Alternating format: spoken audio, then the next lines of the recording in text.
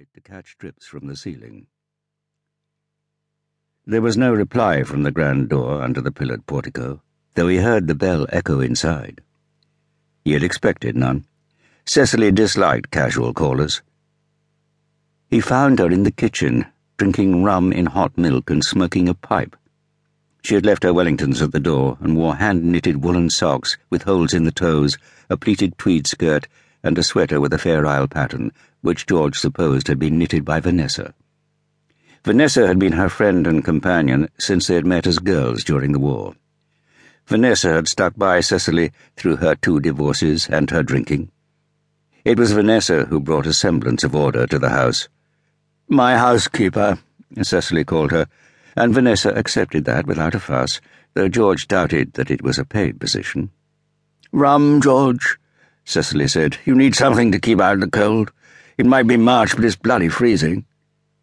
"No, thank you, Cecily," George said politely. "Coffee will be fine." "Oh, well," she said, "suit yourself."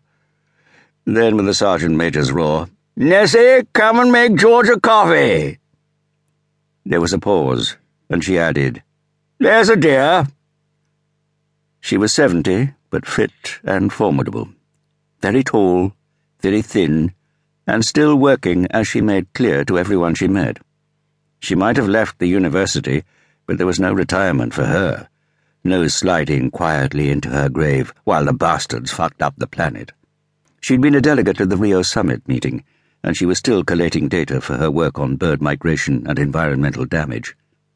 One room at the Dukas had been made reliably waterproof, and there she kept her computer.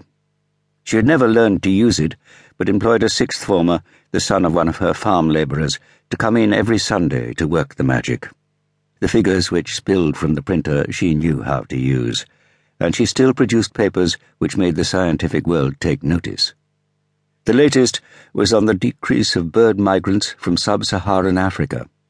"I'll have to go out again in a minute," she said. "I'm working a constant effort ringing site for the BTO. You've got to show willing, haven't you?" She raised her voice and shouted again, "Come on, Nessie, we haven't got all day."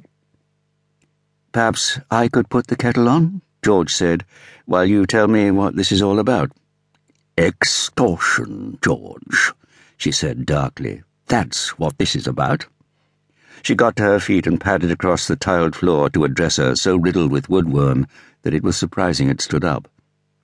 From a china toast rack she took a letter, still in its envelope, and set it on the table before him.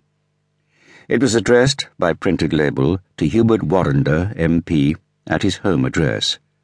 George recognized the name. Warrender was a junior environment minister. "Bertie's an old chum of mine," Cecily said. "He mentioned it in passing. See, you've got a finger in another pie, Cess. I can't even open my mail without bumping into you." I couldn't think what he was talking about, so he passed the thing on.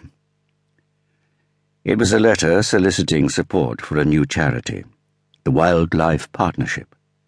The partnership had worked successfully in the States for some time, buying land, especially in threatened areas of Central and South America. Now it was extending its operation to Europe. Many natural history groups in Britain and the United States had already made donations, and famous British naturalists had added their support to the venture. There followed a list of names, including that of Lady Cecily Jessup. Also in the envelope was a brochure with photos of the rainforest and of fetching Brazilian children. "Bertie gave them £100, she said, soft bugger." "By cheque?" asked George. "Made out to the partnership?" "No," she said. "He telephoned in a credit card donation. The only address is a post office box number." "I take it you hadn't given permission for your name to be used," George said. "I've never even heard of them." "Are you sure there wasn't a letter asking perhaps for you to get in touch with them if you had any objection?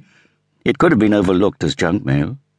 "I'm not a fool, George, and I read everything that comes to this house addressed to me." "Have you complained to the charity?" "I've tried," she said, "but it doesn't seem that easy. I phoned the telephone number. It's answered by some inarticulate youth who only seems programmed to accept donations. I asked to speak to his employer, but I was told he was on his own in the office. When I asked where the office was, I was told he wasn't at liberty to say." She mimicked a West Country accent. "I'm sorry, madam,